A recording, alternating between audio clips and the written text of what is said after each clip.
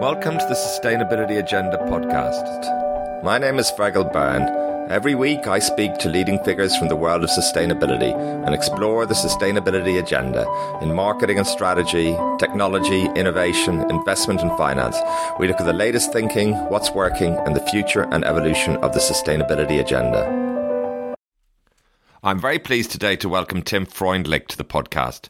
Tim is head of Impact Assets, a non-profit financial services firm that focuses on improving the flow of capital into investments that deliver financial, social and environmental returns. Tim is a long-time innovator in new financial instruments in the social enterprise sector. He worked previously at Calvert Foundation for 12 years, where he conceived of and launched the Donor Advised Fund. He was also instrumental in building the $250 million community investment note, with more than $1 billion invested in 300 plus non-profits and for-profits globally. Tim co-founded and serves as managing partner for Good Capital, that in addition to its flagship Social Enterprise Expansion Fund, founded the 2,500-person annual Social Capital Markets conferences in San Francisco and 4 impact hubs in the US. Thank you very much, Jay, for taking the time today to speak to the Sustainability Agenda podcast. Thanks so much, Fergal. It's a pleasure to be with you. Great. So I'm really looking forward to speaking to you about the great work that you're doing and how you came to be involved in B Lab and the whole B Corp movement and the great potential that is unfolding. So yes, can you just tell me maybe a little bit about your background and how you came to set up B Lab? Of course, it'd be a pleasure. So I'm one of 3 co-founders of B Lab, which is the nonprofit that serves the global B Corp movement. And Andrew Kasoy, Bart Houlihan, and myself are longtime college buddies who had fortunate and successful first careers in the private sector as entrepreneurs, operators, and investors. And as we were sort of exiting that first phase of our career and looking to take a big swing at what was next, we all sort of independently came to the realization that there was this incredible latent power in the private sector that could be harnessed for a higher purpose than just producing private wealth, and maximizing profits. And there was a lot of entrepreneurial activity, a lot of investment activity, and a lot of policymakers all interested in supporting what people now talk about as like business for good. And we thought it would be a lot of fun to put our shoulders to that problem and try to see what we could do to support those kinds of entrepreneurs and those kinds of investors who wanted to use business to both to make money, but also, and more importantly, to make a difference. Great. Excellent. I just pick up slight background sound there, somebody talking in the background. So just, I'm in a room by myself, and it's an open office. Yep. So 30 feet away, there is another person talking on the phone. That'll come and go. Okay. Don't worry. Yeah. Don't worry. I just wanted to just give you some feedback on that. Brilliant. Yeah. Fantastic. So that's very interesting. Now, I mean, the corporation's been around for quite a while, and it is proven to be a pretty resilient form and pretty flexible, I guess, as well. What was it about the corporation that made you feel that it needed to be a different form, a different style, and the benefit corp? What were you trying to get at there? Yeah, Fergal, it's a great question. And no doubt, the corporation, a lot of people think about the corporation as being one of the most disruptive inventions, certainly in the last 500 years. And that the corporate form itself is basically one of the prime engines of modern capitalism and the economy that's lifted, improved quality of life all over the world and improved our comfort, convenience, etc. And in particular, in the last 100 or so years, lifted a ton of people out of poverty.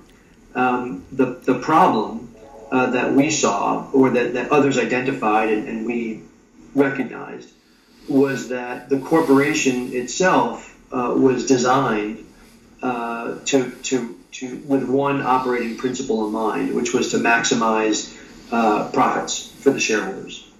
And while that single operating rule is quite elegant and can really aggregate resources and allocate resources quite efficiently, because they're only focused on that single-minded objective of maximizing returns, that can have significant unintended consequences, negative consequences for both people and for the planet. And so the insight of others that we saw and wanted to do something to uplift and support was, what if we could evolve the design of the corporation so it retained all of that power to aggregate and allocate capital, but it was doing so towards a higher purpose than just maximizing profit. It was doing so with the purpose to create a very material positive impact on society and the environment. And that slight shift in the DNA of the corporation is quite powerful, because it means that all of our economic activity, all of our financial, the huge power of the financial markets can then be oriented towards creating a society that works for all, not just returns that benefit shareholders. Yes. And so that's the evolution that we thought that we could make in the corporation and thus in the economy. Yes, no, very interesting. And concretely, what does that look like? You know, you look at the form of the corporation, and I guess, you know, what you're looking at, it's fit for purpose in terms of, as you say, these other dimensions which are, you know, growing in importance and tremendous momentum now. That's a great question. And so it's actually quite simple. Corporate law is governed by something called fiduciary duty, a principle called shareholder primacy. And that principle of shareholder primacy is embedded in a law called the fiduciary duty of the directors of the corporation. And all B Corps do is expand that fiduciary duty so that the directors of the corporation, who govern its activities and thus regulate its behavior, are no longer accountable only to make decisions to maximize shareholder interests. They are now accountable to consider the impact of the decisions on all of the stakeholders that are impacted by the company. So it's a very small amendment to the company's governing documents that says just that the directors of the company are now required to consider the impact of their decisions on all stakeholders. That simple sentence really changes the legal DNA of the business and reorients the company so that it can focus with the objective of a higher purpose, using the fuel of profits to achieve that higher purpose. Yes. Now, as this has been unfolding, I guess there's also been a number of forces in play in with respect to, you know, conventional businesses and so forth, and a movement away. Generally, it seems to be the case from this shareholder primacy to a more stakeholder approach. And I know there's quite a bit of research now talking about this question about exactly, you know, how powerful or how real this corporate focus on maximizing profits really is. And I know some of the folks at Harvard Business School and so forth. So it's quite interesting because presumably, you know, this has been unfolding in parallel, or you've been slightly ahead of it there. But I guess that what you're suggesting is that actually legally, this gives it something else. It's one thing to talk about stakeholders and to start to embrace them, but this is adding another dimension. Is that what you're getting at? Yeah, I think that's spot on, Fergal. It helps companies walk the talk. Because you're right, it's one thing to talk about it, it's another thing to talk about it in the face of tremendous pressures, particularly in the capital markets, focused on short-term profits, right? And so if one is wanting to run a business with a stakeholder orientation, it's quite helpful to have a stakeholder governance structure, so that the legal underpinnings, the governance structure of the company, aren't at odds with the stakeholder objective. You can't have a stakeholder objective in a shareholder corporation, right? There's an inherent tension there. And so you talk about who's catching up to who, and I think like an interesting way to think about this is actually, I think as is typically the case, people move faster than institutions. And so people, whether they're consumers who want to make purchases that align with their values, or workforce who want to go to work for companies and bring their whole selves to work every day, or investors who want to make money and make a difference, or entrepreneurs who are motivated by purpose, not just profit, all of those people have already been creating organizations like you described that are either, you know, they focus on stakeholder value, or they focus on social impact or environmental impact, And all we're doing is helping the institutions catch up with those faster evolving intentions of actual people. Because in general, institutions are more conservative, meaning with a small c. They're slower moving than people. And so the marketplace moves very fast. And the marketplace, as you said, is really moving quickly in the direction of more of a stakeholder value creation model. The challenge is the institutions have not evolved as rapidly. And so they're sort of a force that's sort of retarding that development, right? That's slowing that development. And so what we're trying to do is to remove those impediments by helping those legal institutions evolve. And then, of course, as you know, we also then provide a certification, the B Corp certification, that makes it easier for consumers or workers or investors or policymakers to identify those companies that are really walking the talk and that have met the highest level of performance, verified performance for their social and environmental impact. And so that's really our role at B-Lab, is to help them remove the impediments and then make it easier for folks to operate this way and easier for folks like you and me to support those businesses. Great. Now, I want to touch on, discuss in more detail the role of investors a little bit later, maybe, and come back to that. But how's it going? I mean, if you look at maybe first in the United States and so forth, you know, sure. How many are there, and how many don't renew? I mean, what are the kind of what are the numbers you look at to give you a sense of how healthy and how this is moving forward? Yeah, that's a great question. So there are now about 2,300 certified B corporations across about 150 different industries in 50 countries around the world. There are, for the first time, I think in the last 12 months, more B corporations outside the U.S. than inside the U.S., which we think is great news. And so we're seeing leadership from all around the world, from across the pond where you're at, you know, to throughout Latin America, Africa, Asia. There's leadership of this kind of new business, these B Corps all over the world. And so that's that one metric that we would look at is, of course, the growth of the community of certified B corporations. But Fergal, the other thing that we look at, I think it's important, is not every company is going to be able to become a certified B corporation. The standards are quite high. The standards are quite rigorous for those that we identify as leaders of this movement. But there's lots of people who want to be like a B Corp, who say, hey, that's a powerful North Star. I want to head in that direction. I may not be able to meet those standards, or I may not care about your standards, you know, or your legal structure, but I want to move in that direction.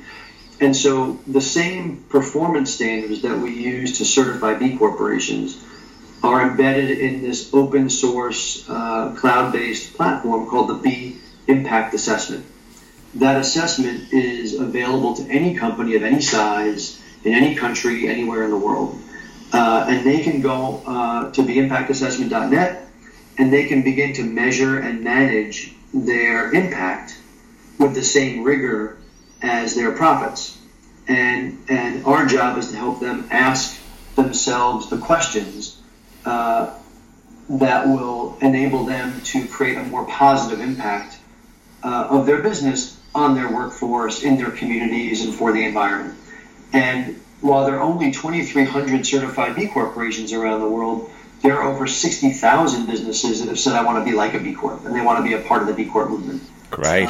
Yes. Yeah, and so that's a big deal. And so we think the real power of the B Corp movement is these B corporations serve as sort of lighthouse brands or drum majors of a much bigger parade to redefine success in business. And success for us is not everybody becoming a B Corp, but everybody managing their impact with as much rigor as their profits. And there's tens and tens of thousands of businesses all around the world that are doing that today. Great. Now, can you talk a bit about the standards of social and environmental performance that you have in place? I mean, how you choose them, and sure. I understand the logic of the legal changes that you're talking about. Yeah. You're also putting in place, as you say, these kind of standards. You talk a little bit about that. Yeah, happily. And so the legal structure just sort of gives you permission, right, to go do this. And the question is, are you really doing it? And that's where the performance standards come in. And so we measure on the B Impact assessment for certification, we measure a company's worker practices, supply chain practices, community engagement, environmental practices, and governance practices.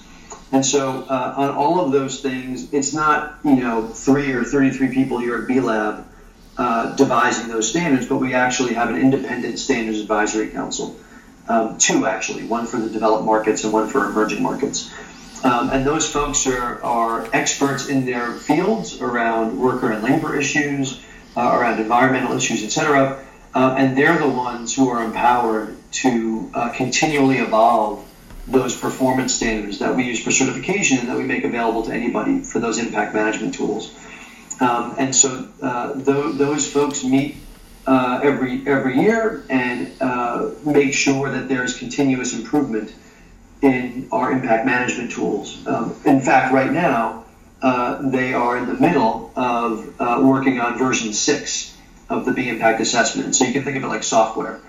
Yes, yeah. The only thing you know about every piece of software is it's got a ton of bugs. And a good software development company, just like a good standards organization, make sure that they keep front and center the knowledge that their standards aren't perfect and there's always room for improvement, and we adopt that same approach. And so every 3 years, our standards evolve to reflect the latest thinking on how to measure and manage impact. And so in January 2019, we will launch version 6 of the B Impact assessment, which means about mid-year next year, April, May, June of next year, we'll put out a beta of version 6 of the B Impact assessment for public comment.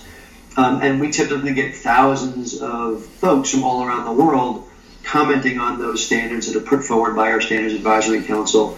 The Advisory Council then integrates that feedback before releasing sort of the next version of the standards.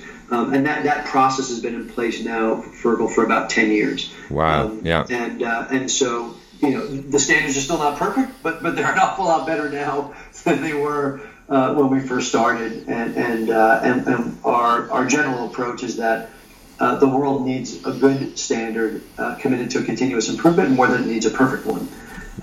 And so we aim to be the best-in-class standard that is continuously improving.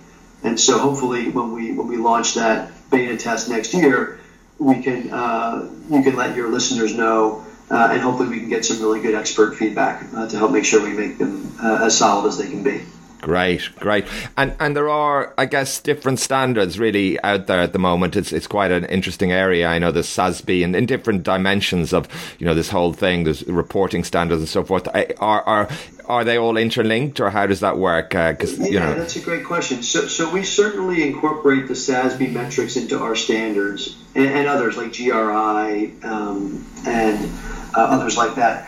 One of the big differences is, for instance, the SASB standards are a handful of metrics that are deemed to be financially material, meaning material to the financial performance of a company in a particular industry.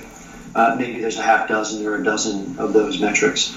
Our metrics are not selected. Our standards are not selected simply because they matter financially. We select standards because they matter if your objective is to create the greatest positive impact. Some of those practices can be accretive to financial value in the short term or the long term. Some of them much more so in the long term, and some of them are not, right? Some of them are just about this is how I can create a much higher impact for my workforce through, say, an employee ownership program. That isn't going to be tied to financial performance, but it is tied to addressing issues of inequality and wealth creation for average everyday people. And so that one example of the difference between the B Corp standards and these other standards is ours are focused on positive impact, not just on those that drive financial performance. Right. The second thing that's different for what I think is important is they're quite comprehensive. And so most other standards are focused on labor or environmental issues, carbon or waste, supply chain or community giving. And the B Corp standards actually look at all aspects of a company's practices and its impact on all of its stakeholders, so that companies and those who are interested in supporting that company can get a much more full picture of what that company's total impact is on all of its stakeholders. Well, I think that's a very interesting question, because I've often posed that question. You see some companies doing some amazing things in the realm of sustainability and some really significant commitments. And what I often asked is, well, how does that stack up against, other dimensions of their activity as an organization, just by virtue of the scale of, their production, by the scale of their carbon footprint and so forth, as it were, a kind of balance sheet and so forth. Is that something that you're aiming for here? Yeah, you make a great point. And one is that they're comprehensive. So you don't get the sense of somebody squeezing the balloon, right? And doing well on this practice, a great environmental practice, but treating their workers poorly. Or being employee-owned, but dumping a bunch of toxic effluents in the river, right? And so you get a sense of that you're not being told only half the story that serves the company. The other thing that you mentioned, I think, is really important, is around this notion of comparison. And so because those 60,000 companies are all assessing themselves against the same standards, we have incredible benchmarking data, which is really useful for sustainability professionals or other sort of social impact-minded business leaders, so they can see on worker issues, not just are these the right questions for me to be asking about my business, but when I answer those questions, how does my performance compare to my peers? Yes. Yes. And most business people are pretty type A competitive folks. That may be one of the reasons why we're attracted to business. And so knowing how we're doing against others can be quite motivating. Yes. It can either tell us like where we're doing great, we should feel good about ourselves, and hopefully the team can feel some pride in what they're doing. And they can also look and see, wow, you know what? I didn't even think about this issue. But that seems like something we ought to care about. And oh, by the way, this is another thing that's pretty unique about the B Impact Assessment, is next to almost every question are tools and resources that not only help explain what, say, a living wage or a life cycle assessment would be, but also give you best practices and other tools and resources to help you implement that. So it's really like just-in-time, point-of-service impact management, where you're not only getting asked good questions, being able to figure out which path you want to take, but then the answers you get to compare with others with real tools in real time to help you take the next step to improve. Yes, well, that sounds like a very powerful tool. I'm often approached by large companies that have a great story to tell in a particular area, and what I'm trying to assess, well, how does that fit in the round, and is there some kind of scale, and there are certain people I can reach out to, and they give me a sense that they're great at this, but you need to be careful about this, or they need to talk about that, and things like that, and that would be such a powerful tool more generally, Fortune 500, to have something like that, so you could say, they're great at this, but actually they're, these are other areas that they really, that they're just not doing enough. And I think that's right. Really, I think that's one of the reasons why there's 60,000 companies using the system, right? It's quite powerful. Yes. For not only management comparison, but also for improvement. And it's also one of the reasons why we're getting increasing traction with, as you mentioned, with large Fortune 500 companies. And it's interesting. They're not only doing it to look at themselves in the aggregate as compared to other companies, but many of them are finding it very powerful. Correct? These huge corporate entities have sometimes scores of different divisions. Yes, right? Yes. And so it can actually be quite a robust sort of internal management tool, where this division is looking at that division, the food and the personal care, or Europe versus Asia, or this subsidiary and that subsidiary, and so it creates like this sort of wonderful race to the top, friendly competition, where people have an incentive to say, oh wow, here's how I'm doing, and hey John, I got you, this year on this stuff. But you know what? You're doing a little bit better than me on this other area. I'd love to learn from you, right? And they're all looking at the same system. They can all see each other's stuff if the requisite permissions are given internally. And it can be a really powerful motivating force to drive improvement within a company by using it to compare divisions and subsidiaries and business units. Yes, it's very interesting. Now, how many companies don't make it or make it 1 year and fall out? Because that presumably that's a reflection, I guess, of some kind of how these standards, how they're upheld in a way. Is that something you look at? Yeah, it's a good question. So on attrition, 95% of B Corps every year stick. And so I would think like 5% attrition is quite low.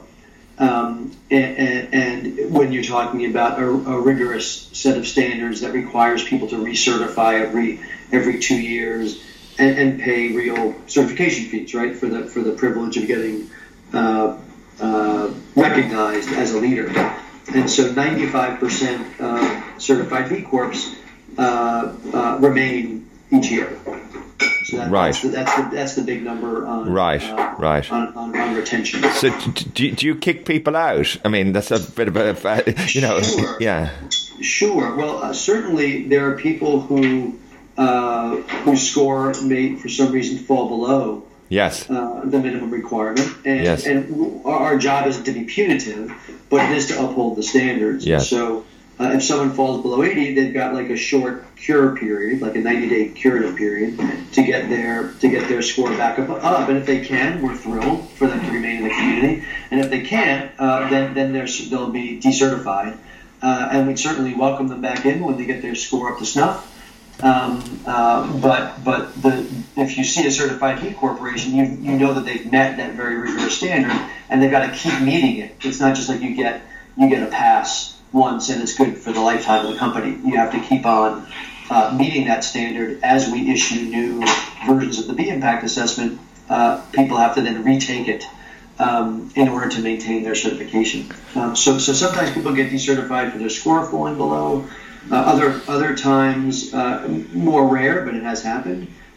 We have a pretty robust complaints process, right, where any member of the public or of somebody's supply chain or workforce could say, hey, I see these folks are a B Corp, but they're doing something that I think is either inconsistent with the values of the B Corp community, or I see what's being represented in their B impact report doesn't seem to jive with my own experience at the company. And so if B Lab receives a material-specific and credible complaint about a company, we'll launch a formal investigation to see what's there, give the company a chance to respond, and then those findings go to our Standards Advisory Council. And one of the outcomes of that is a company can be decertified, and that has happened. We view our job as to maintain a really rigorous set of standards, and then a credible sort of verification and compliance process to make sure that there is integrity to the B Corp certification, so that when people see that B Corp mark, they know it's a company they can believe in. I'm interested in what you're saying about the kind of B Corp-like companies, and I'm just wondering, you're in a pretty unique place to give an assessment, I guess, of the state of sustainability, the sustainability agenda in corporations. There's certainly some big you call lighthouse type companies, like Unilever and many companies that are big companies that are making a real commitment on some very important dimensions of ESG and sustainability and so forth. I'm just wondering what your sense is, get a sense of the temperature of things. How important do you think sustainability really is for big companies in America? And I'm also interested, I guess, in what you think the drivers are, because I know there's been regulatory drivers until recently, which have been very important. Not so much in the current environment yet. Investors, stakeholders, there are many other things that are coming together. There's a big question, Jay, but I'm just interested. You're in a unique position to comment on that, I think. Sure, happily. And so I think there's a couple of different things. I think Certainly with small and growing businesses, not just in the U.S. but around the world, I think there's increasing appetite for sustainability and impact. I think people want to bring their whole selves to work. People basically feel like it's been proven that you can walk and chew gum at the same time, and there's no reason why they should live in an either-or world. They want to live in a both-and world, which means that they want to have a job that allows them to pursue both purpose and profit, and make money and make a difference. And so I think you've got a lot of increasing appetite for folks who are no longer asking the question about why they might want to pursue sustainable or high impact activities with their business, but they're now asking the next question, which is how.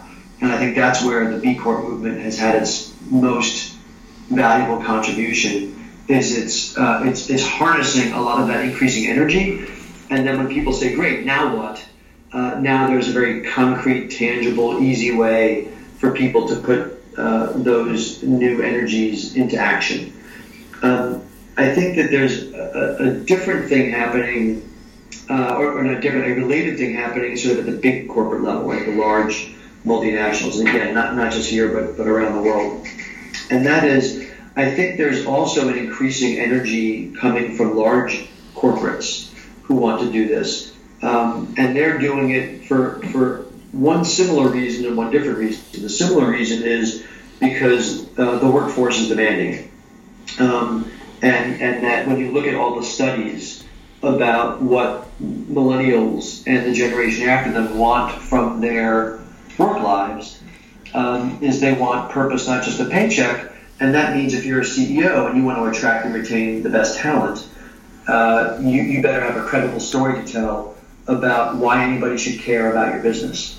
And more and more, the answer to that is not just I'm the best in the world at what I do, but we're the best for the world in how we do it.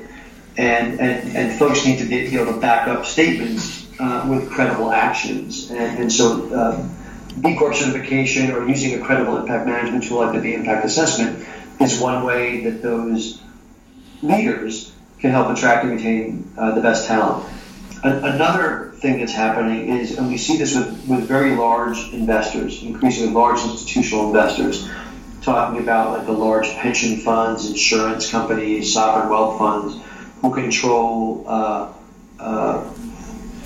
huge portions of the world's wealth and have an even greater sort of sway over corporate behavior through their power that they exert through the capital markets as big holder investors. Increasingly, we see those investors demanding stronger, more credible ESG reporting, management, and governance. And whether that's new EU disclosure requirements on large corporates or U.S. pension funds like New York Common that are beginning to say that it's their obligation to manage systemic risk because they're invested in the system, right? They're invested in the marketplace, not just in individual companies and funds. And so if you're managing systemic risk, if you own the market, if you're what they call a universal owner, you need to not beat the market, you need to improve the market, which means you need to invest in funds and companies that are seeing themselves as part of the global economic system, not as an individual, independent entity that's trying to beat the global economic system through some marginal, incremental return. Because all that, the only way they do that is by externalizing costs onto the system, which ultimately depresses the value of the rest of your portfolio. Even if that one company has slightly better earnings for a short period of time, the extra cost that's put on the system can depress the rest of your portfolio earnings. And if you're a universal owner, 80 to 90% of your return is actually driven by the market, not by an individual stock pick or fund pick. And so what we're seeing, I think, increasingly is a recognition by those huge institutional investors that they need to manage systemic risk and try to make sure that they're improving overall market conditions, which means investing in companies with this type of B Corp governance structure that aligns the interests of business and society, and those kinds of companies are actually putting that governance structure into practice, like certified B corporations, that are demonstrating that they're managing those systemic risks by creating value for all their stakeholders in a measurable, verified way. And so I think that those are some of the other external capital markets trends that are just beginning to drive large corporate behavior to be considering these issues.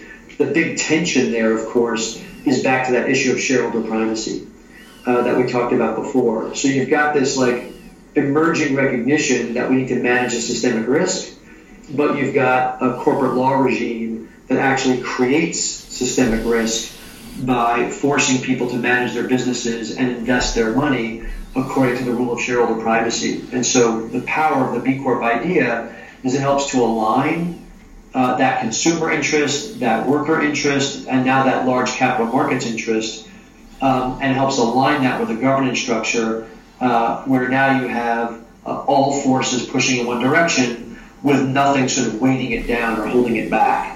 And so those are some of the things that we're seeing in terms of like the bigger trends around sustainability and impact management.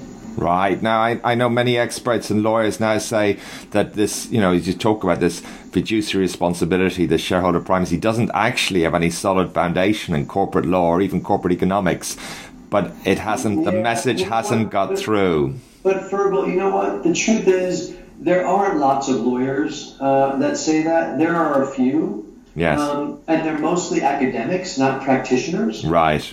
And if you listen to the actual corporate lawyers who are working as GCs in companies, or more importantly, if you listen to the lawyers that are sitting, for instance, in the U.S. as the Chief Justice of the Delaware Supreme Court, which is basically the Supreme Court of U.S. business interests, right? Where more than two-thirds of all Fortune 500 companies are domiciled. His name is Leo Strine, and he's written numerous articles, including the foreword to a recent book on the Benefit Corporation called Benefit Corporation Law and Governance by a guy named Rick Alexander, who's the head of B-Lab's legal policy efforts. So Chief Justice Strine says in that introduction that he talks about the dangers of denial, and that as much as we'd like it to be true that corporations are not required to maximize shareholder value, that in fact the law says otherwise.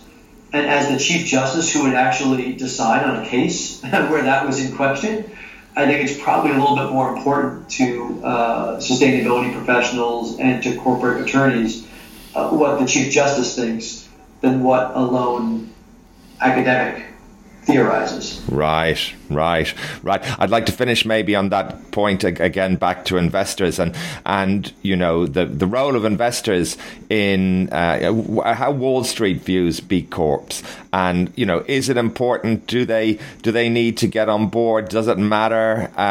Sure. And where are they on their journey? I mean, it would seem that the B Corps, you say, is the full-blooded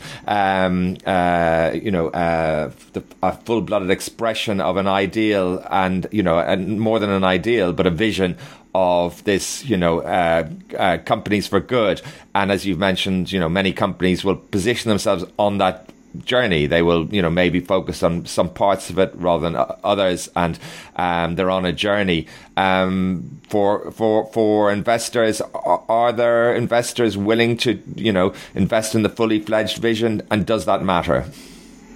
Well, of course it matters, because we're not going to be able to scale business as a force for good without access to capital to do so.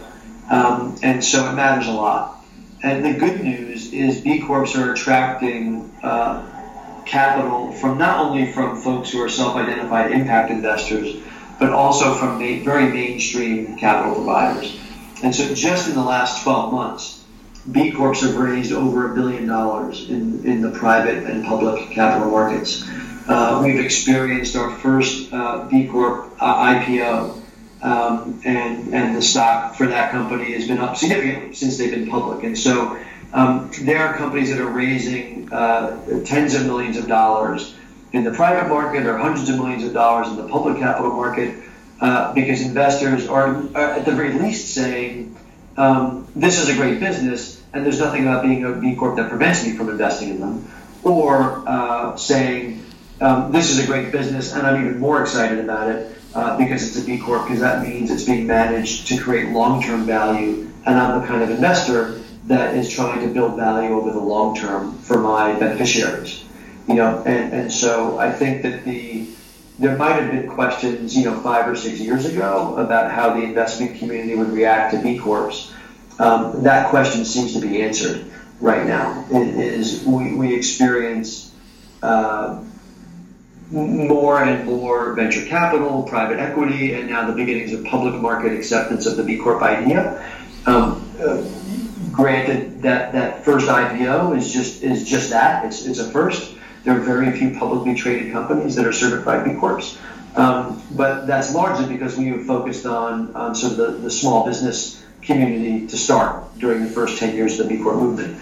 As those companies grow, many of them will go public, and as the community scales to get to critical mass, as I mentioned before, we're getting more and more inbound interest in the B Corp movement from large publicly traded companies.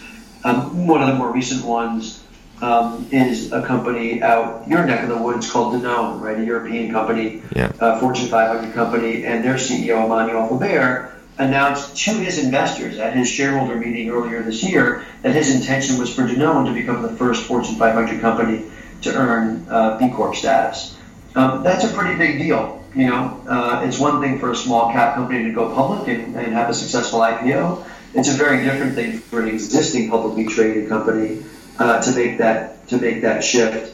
And Faber and Danone had nothing but positive reaction from their stakeholders and their investors when he sort of declared that as their long-term goal. So I think we're at the very beginning of this next phase of growth of the B Corp movement into the sort of early majority mainstream marketplace, into those larger publicly traded companies. Great. And I guess finally then, so what's next? I mean, this sounds like there's tremendous momentum.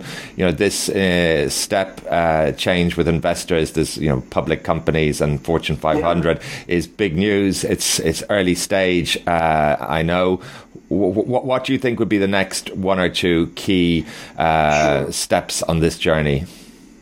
So I think in addition to sort of the scaling of the movement through large companies, I think another and increasingly in the increasing globalization of the movement, not only into more countries, but being deeper in those countries and being in relatively new places like Africa. Like we just opened a B-Lab East Africa office earlier this year, our first sort of toehold on the continent, and I think that's the beginning of what we'll see as a much bigger presence in places like Africa and Asia over the next 5 years. But the other thing that I'd like to raise that I think is really important right now is the increasing demand for and energy behind using business to build a more inclusive economy.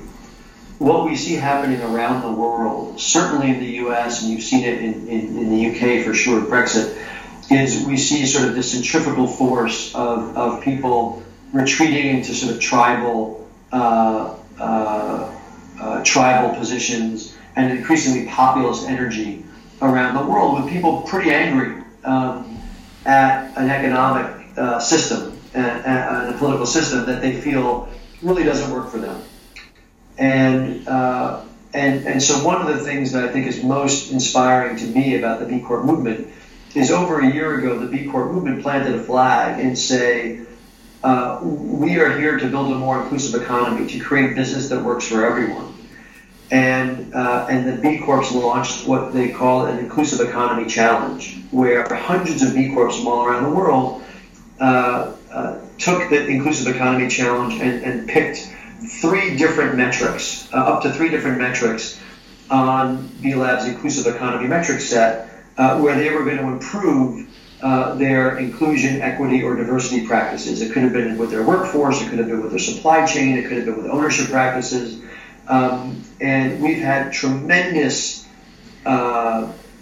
interest, not only in B Corps and diving deeper around inclusion, but also in non-B corporations and in potential partners, government agencies around the world who want to support for-profit businesses that are trying to create a more inclusive economy and to bring in to the economy those who've been kept on the margins and who feel disempowered by an economic system that seems to care only about returning ever-increasing shares of capital to ever-decreasing percentages of the population. And so the big thing that I see in the future, Fergal, is business leaders rallying behind this idea of building an inclusive economy that works for everyone. And I think that's one of the biggest needs and also one of the biggest opportunities for businesses to rebuild trust with a public that has lost trust in our economic system. Absolutely. That's a great vision, Jay. And thank you so much for sharing your experience, your insights, the great work you're doing. And I wish you the very best success in the future. Thanks, Fergal. Thank you for listening to the Sustainability Agenda podcast. I hope you found it interesting. Please sign up at the sustainabilityagenda.com website or on iTunes to make sure you don't miss any future episodes.